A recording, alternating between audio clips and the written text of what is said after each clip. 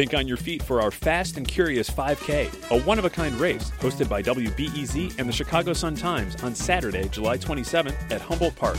More info and early bird registration at wbez.org/events. I'm Sasha Ann Simons, and this is WBEZ's Weekly News Recap. Coming up on the recap, the Chicago Cubs are getting sued. Cubs say renovations improved accessibility for those with disabilities to see the games. The federal government apparently believes otherwise. Some lucky residents won't need a car to get around. City of Chicago is giving out 5,000 free bicycles over the next 4 years. The bikes will go to residents above the age of 14. And Illinois and Wisconsin's abortion providers are teaming up. Planned Parenthood in Illinois and Wisconsin just outlined their plans to join forces. Our panel today is A.D. Quigg, Cook County and Chicago government reporter for the Chicago Tribune, Mike Flannery, political editor at Fox 32 News, and Alex Nitkin, editor and City Hall reporter for the Daily Line. They're here to break down those stories and more. And we're going to start with a statewide issue. Illinois Lieutenant Governor Juliana Stratton was in Washington this week asking lawmakers for more federal funds. A.D., can you tell us what that's about? Yeah, so this was the first of several hearings that are going to occur in D.C. around a post-Roe country, essentially. And Lieutenant Governor Juliana Stratton was there basically to ask for more money because Illinois is not only an oasis for abortion care, but increasingly an island. And it might get worse as more states around us pass more restrictive abortion laws. Part of this is, like I said, more restrictive laws in states like Indiana. They're already seeing double the amount of patients coming to Illinois to receive care. There was an announcement this week that there's a new partnership between Planned Parenthood of Wisconsin and Illinois to basically have providers from Wisconsin come down to the Planned Parenthood in Waukegan to provide care. Yeah. And it's going to be costly. They're expecting tens of thousands more patients to come into Illinois. And Stratton was basically saying we need money to do this and we need a centralized hub so that individual providers are not completely overwhelmed with phone calls, which is happening already. Mm-hmm. Let's turn to the city council, Alex. Aldermen are scheduled to vote on a revised ethics proposal today. What are the details there? That's right. 3 p.m. today, we're going to be getting a virtual meeting of the City Council Ethics Committee. Anyone can tune in if they're looking for a fun Friday afternoon activity.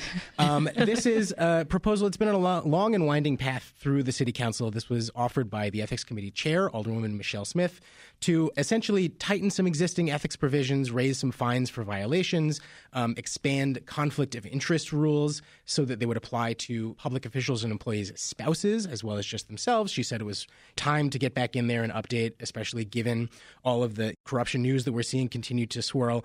This had been slowed down by Mayor Lightfoot for a while, but after several weeks and really months of negotiations between Smith and Lightfoot, they now just yesterday dropped this compromise package that includes a lot of the same provisions. It's a little bit trimmed down. There's one element that had been in Smith's original proposal that would say that aldermen had to literally leave the room anytime they had to recuse themselves for a conflict of interest during a matter which there was some kind of conflict. That's not in there anymore. That wasn't popular. But really, it seems like most of the heart of that original ordinance is in there. We're just going to have to see whether the alder people in the committee are on board for it this afternoon. Yeah. Well, Mike, you've covered city politics for a long time. Do you think that there's any ethics proposal that could actually clean up Chicago politics? Well, I think there are people, as Barack Obama said after the indictment of Rod Blagojevich, there are too many people who get into Chicago politics for the wrong reasons, and that seems to still be the case. So I suspect we're going to have political profiteers for as long as the horizon stretches. Yeah. But I think there are some good ideas in here. I know the original proposal called, there's currently a $5,000 fine for ethics violations. It was going to go to $20,000. It basically gives the Board of Ethics more flexibility to give up to $20,000. That's a substantial amount of money. Yeah. I find myself thinking back to some of the corruption cases, some of the minor ones, as opposed to some of the major ones like Eddie Burke or Mike Madigan. And the sums of money that some of these aldermen went to federal prison a couple for $1,000, were a lot less than $20,000. I mean, that's a big fine. Well, speaking of Eddie Burke, let's talk about him. What's the latest there?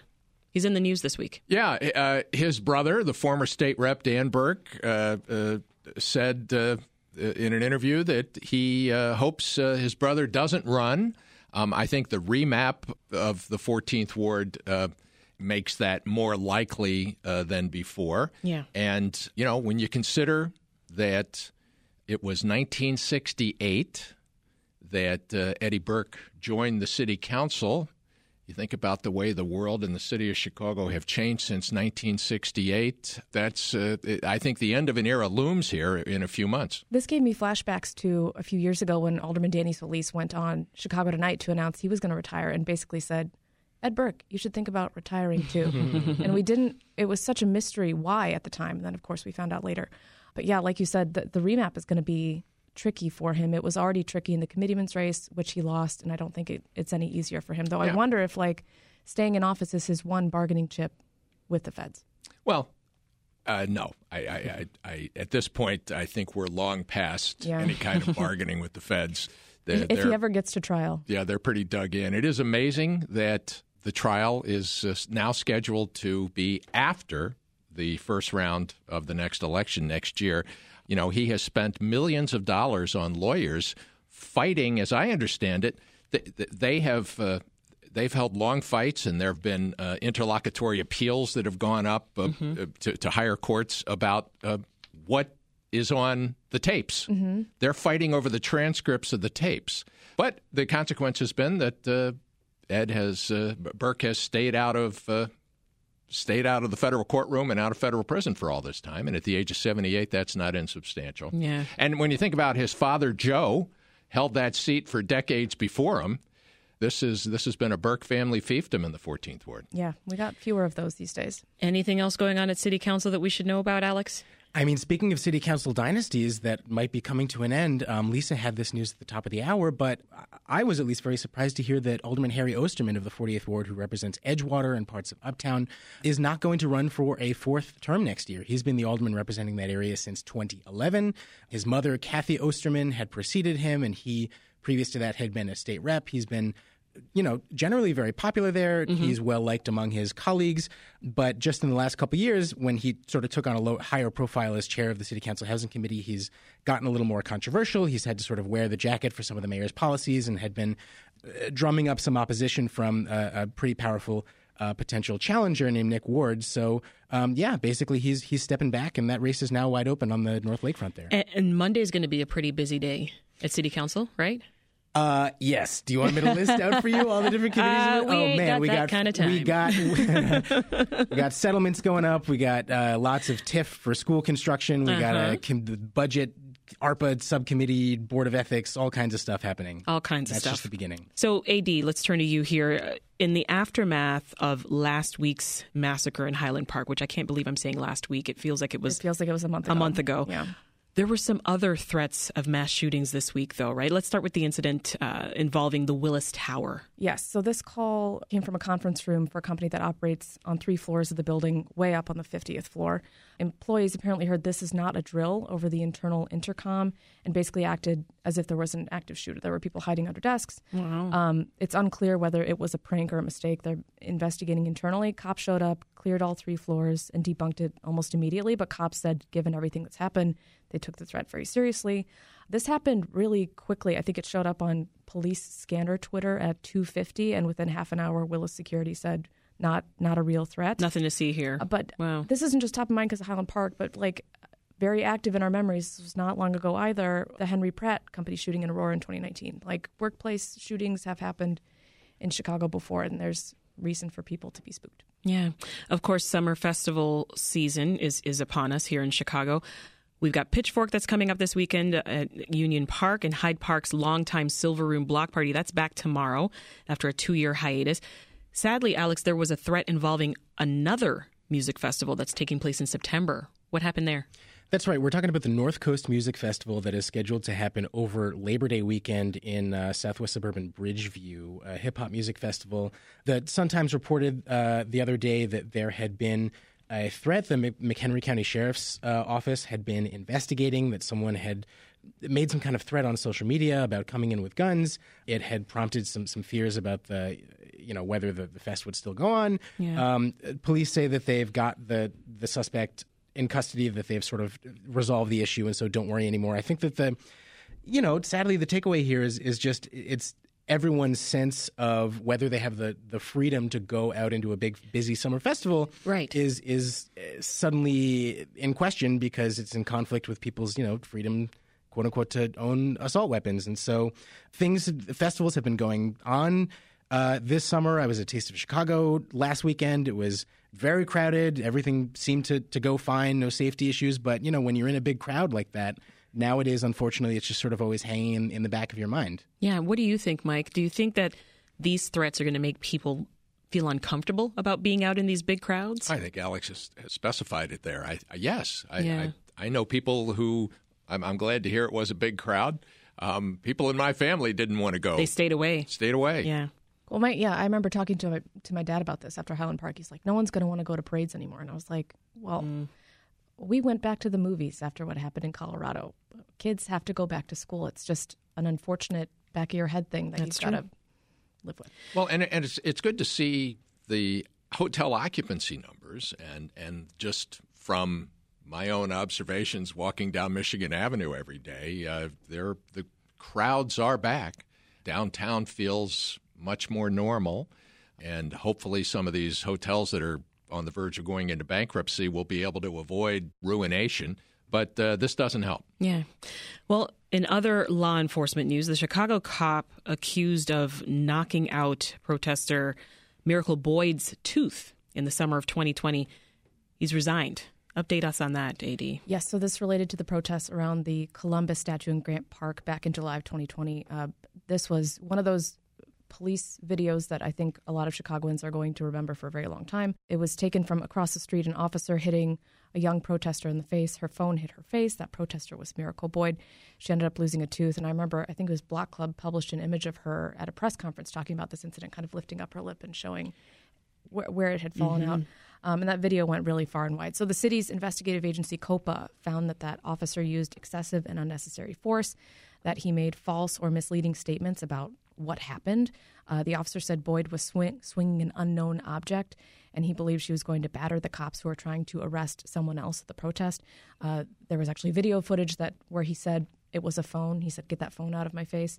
Other officers were dinged for also not reporting that use of excessive force and for affirming the misleading report that the officer put out.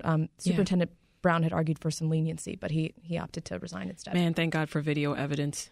Seriously.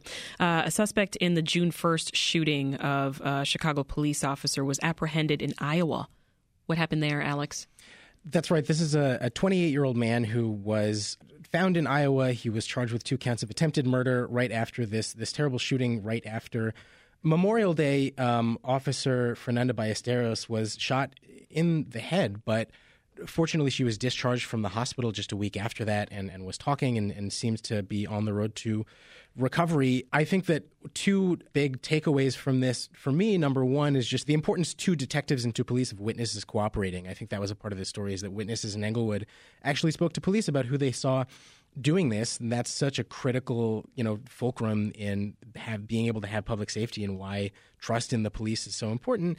I think another takeaway is how fraught it is and how dangerous it is to be a police officer in the city of Chicago right now, and a reason why the city is having such trouble recruiting police officers in this environment. Is clearly a very dangerous job. They take their lives into their hands, and there are going on 2,000 vacancies in the Chicago Police Department. It's becoming a real crisis. We've had 7 shot and a couple dozen shot at, right? Yeah.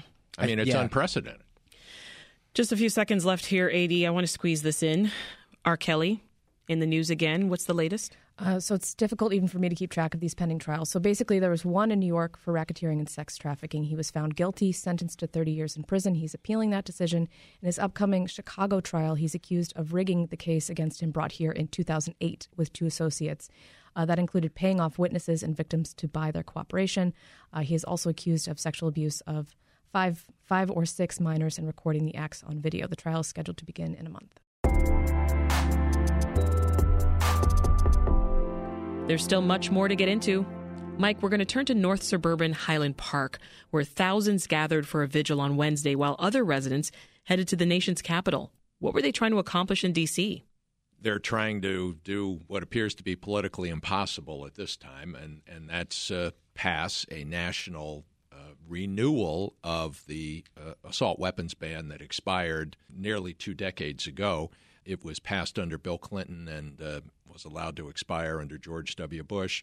There's also a proposal in Washington, they were marching with survivors and family members of those killed in Uvalde, Texas, and they were making common cause. And at these vigils in Highland Park and in the political activism that you see is that same sort of almost PTSD that we see in some parts of Chicago and that we have seen in other parts of the country, like in Parkland at that Marjorie Stoneman Douglas High School after the mass murders in those places. Mm-hmm. And there's a catharsis that plays out as these folks throw themselves into political activism and they try to make these random mass killings have some meaning. Not just that their friends and family members have not been senselessly murdered without anything coming from it. Everybody's heart goes out to them, but the political reality is this is not going to pass the current Congress. They met with Senators Durbin and Duckworth, right, Mike? And Correct. I know over at the White House, the president was also dealing with the Highland Park shooting. Can you give us the rundown there, too? He has talked about common sense gun laws. He has talked about trying to make some sort of response. And Joe Biden's impulse as a lifelong member of the U.S. Senate is to find some kind of compromise. He celebrated the rather modest achievements in the first congressional gun measure that's passed in years, but this assault weapons ban that Tammy Duckworth gave a heartfelt endorsement of and plea for yesterday on the floor of the Senate, and that the town of Naperville, the city of Naperville, is going to be debating, going to introduce, I think, next Tuesday, and then at the meeting in August, the council there is going to be debating it. These local and even these state gun laws we've seen here in Chicago just really don't work. When you can walk across State Line Road down there at 108th Street, 112th Street, and go a few blocks into Indiana and go to a gun show and be able to obtain a weapon without any background checks, it's remarkable. The president met with J.B. Pritzker and Mayor Nancy Rotering. Now, Mike, next week Senator Durbin's going to oversee a Senate Judiciary Committee hearing on the shooting. Is that right? Yeah, and they're going to run into the same grim reality. John Cornyn, the Texas senator who helped to fashion this compromise that led to the modest measures that were recently enacted, has absolutely ruled out any action on AR-15s. And indeed, a longtime gun activist, longtime lobbyist in Springfield, Todd Vandermeide, he says, "I use AR-15s to defend my home." That's and the argument that these are not used for self-defense. He says, well, they want to give the gun grabbers want to give all the advantages to the criminals. Well, to Alex's earlier point about the danger of being an officer right now, we've seen a shift in the sell of an assault weapons ban, in part because people are like, our officers that are supposed to be protecting and defending us are outgunned by people with AR-15s. We have cops with handguns and mass shooters with AR-15s. So I'll be interested to see if they shift that. Well, Highland Park residents, they're still grieving, AD, but Attorney General Kwame Raoul is warning of potential charity scams right now tied to this shooting. What's happening? Yeah, this unfortunately crops up after almost every crisis or tragedy. We see these after hurricanes and earthquakes, just scammers. So it adds insult to injury. The AG said some Highland Park survivors have been contacted by potential scammers, basically telling them falsely that there's help available through the AG's Crime Victims Compensation Program. That offers financial reimbursement to folks who are victims of violent crimes to pay for stuff like funerals and missed wages. But the AG's office does not reach out to people and say, you're qualified, and if you pay us a little bit of money, we'll help you sign up. You can go sign up yourself. And just for everybody else who wants to be donating to these families, there's also GoFundMe scams out there. And GoFundMe has actually put out a list of verified fundraisers for families that you can check out. And the Highland Park Community Foundation is also raising money on its website.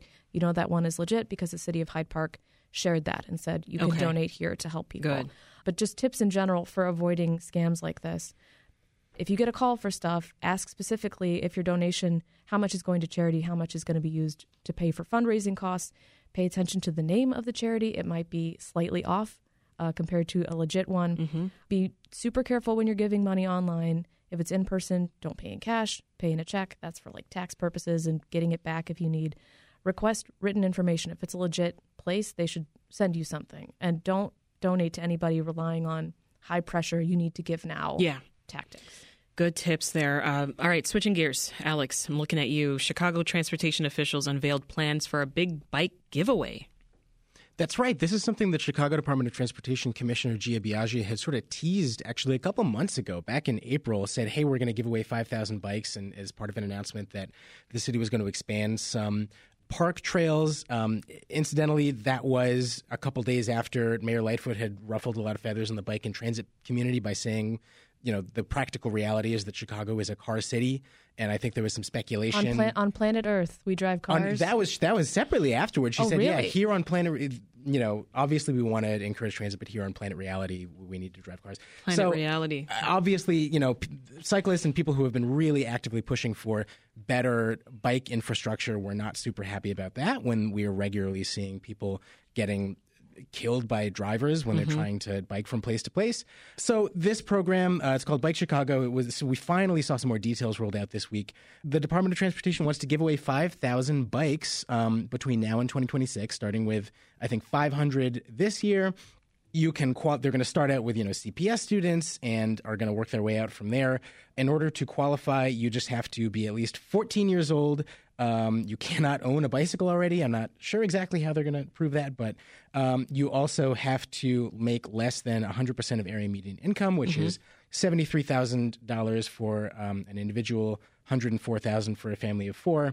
Just look up, you know, Bike Chicago program, and it's part of this kind of drip of new programs, new infrastructure that new the transportation is. Another giveaway to try and shift the culture away from just having cars dominate the streets. At least this is the city's official position, and was made more clear in the We Will plan that the city put out yesterday. But whether the mayor herself personally echoes that is another question. The city updated us this week, too, Alex, about that other giveaway, the one having to do with security cameras. How's the rebate program going? That's right. So we heard from Tamara Mahal this week, who is the head of the city's Community Safety Coordination Center, basically giving us a little bit of a checkup on this program called the Home and Business Protection Program, that is, like a lot of other things, is funded by American Rescue Plan Act money. If you're searching for a little bit of context on why the city is giving away all this stuff, including money, recall that the city got $1.9 billion from the American Rescue Plan last year. And so as part of it, the city peeled off about, I think, $5 million to give people rebates for private security equipment that they buy for their own homes. And so what Mahal said today is that 1,700 people have already applied for rebates for security cameras that they've bought. 300 have sought outdoor lighting rebates, and 100 people have applied for reimbursements on GPS tracking devices. And this is via WTTW. You know, I think back to your conversation, I think that I remember, Sasha, with Tamara Mahal, when you were posing to her, you know, well, what about people who say that instead of spending $5 million on all this equipment, why not spend it on, you know, direct outreach, on youth intervention programs, on any number of other things? And basically the city's response is, we're doing all that stuff too. As part of their strategy for spending all of this money, they really are trying this kitchen sink strategy of doing literally anything and everything in their power to tamp down on violence. The question, of course, well, there are two questions. One is whether this will work, and two is what happens when all that federal money runs dry in 2 years. All right, moving on. Chicago and Cook County's COVID risk returned to high yesterday while the state continues relaxing masking and vaccine mandates. Another virus, though, also making headlines, AD, monkeypox. Monkeypox. And that's it. As of yesterday, Illinois had 160 cases. Okay. The bulk of those are in Chicago. We have the third highest overall case count in the country behind New York, which has 414, and California, which has 180. So most cases are occurring among gay, bisexual, and other men who have sex with men, which Dr. Allison already said was basically due to the network. It's people who are around each other. Yeah. Anyone can get monkeypox. That's important to know. It can spread if you touch someone's rash or sores, if you share bedding or towels, if you have prolonged face-to-face contact within a 3-hour window. So this kissing, coughing, sneezing, COVID things that we're all familiar with. Aside from this rash that can spring up after a few days, symptoms are basically like the flu. So fever, chills, fatigue, swollen lymph nodes, and it can last up to a month, which does not sound fun. The city is vaccinating people. They've had vaccine clinics at bathhouses like Steamworks up on the north side, at the Pride Festival on the south side. Vaccines can be preventative or administered after you might have been exposed, but we only have received about 5,400 doses, and another 7,500 are coming in the next few weeks. I'm just tired. I'm just tired. Yeah. I don't know how else to express it. Almost out of time, but Mike, we got to jump to sports real quick before we go. The Chicago Sky might get a new owner. Cubs co-owner Laura Ricketts is in preliminary talks with the women's basketball team about becoming an investor. What else do we know? Yeah. Well, she's been. She's, of course, from the Cubs family. She's the Democratic arm of a largely very conservative Republican family that big Lightfoot donor, a big Lightfoot donor, that too. And an out lesbian, and somebody who is apparently a fan of the Sky, and would be a woman owner in a women's basketball league. So. The team and the league are eager to have her come in. Yeah. Quick one I want to squeeze in. Fun one here. Yesterday, our staff here at Navy Pier, we were wondering about this big ship docked at Navy Pier, the Ocean Voyager. Yes, the Ocean Voyager on a lake. Why not? What are the chances Navy Pier could just turn into this bustling cruise terminal, guys? Looking like Fort Lauderdale, or I mean, it's not quite the Caribbean or Fort Lauderdale, but on some days it looks quite Caribbean. Would any of you want to go on a Great Lakes cruise vacation? Chicago to Michigan City in 5 days. That was actually happening before the pandemic. I remember there was a German cruise company. They had come in. I think they left from Bremerhaven. And they had crossed the Atlantic and come into the lakes, And Chicago was their urban stop, but the northern lakes in particular, Georgian Bay, Lake Superior, Thunder Bay. It's absolutely folks who are interested are going to have to read up on the Ocean Voyager. We've been speaking with A.D. Quigg, Cook County and Chicago government reporter for the Chicago Tribune, Alex Nitkin, editor and City Hall reporter for the Daily Line, and Mike Flannery, political editor at Fox 32 News. Have a great weekend, folks. Thank you. Thanks, you too. Thank you.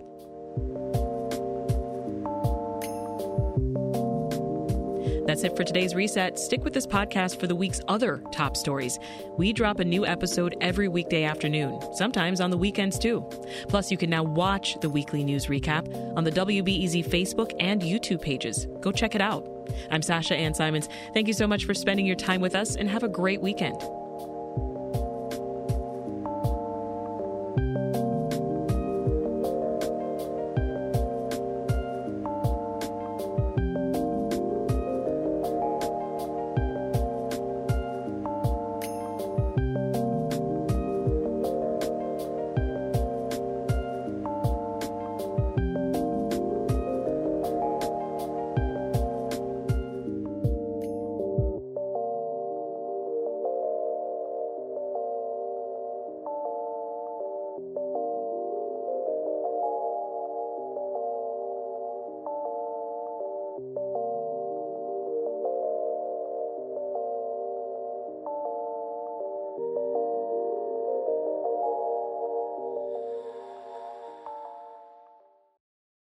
Thanks for listening to the news live on WBEZ and NPR.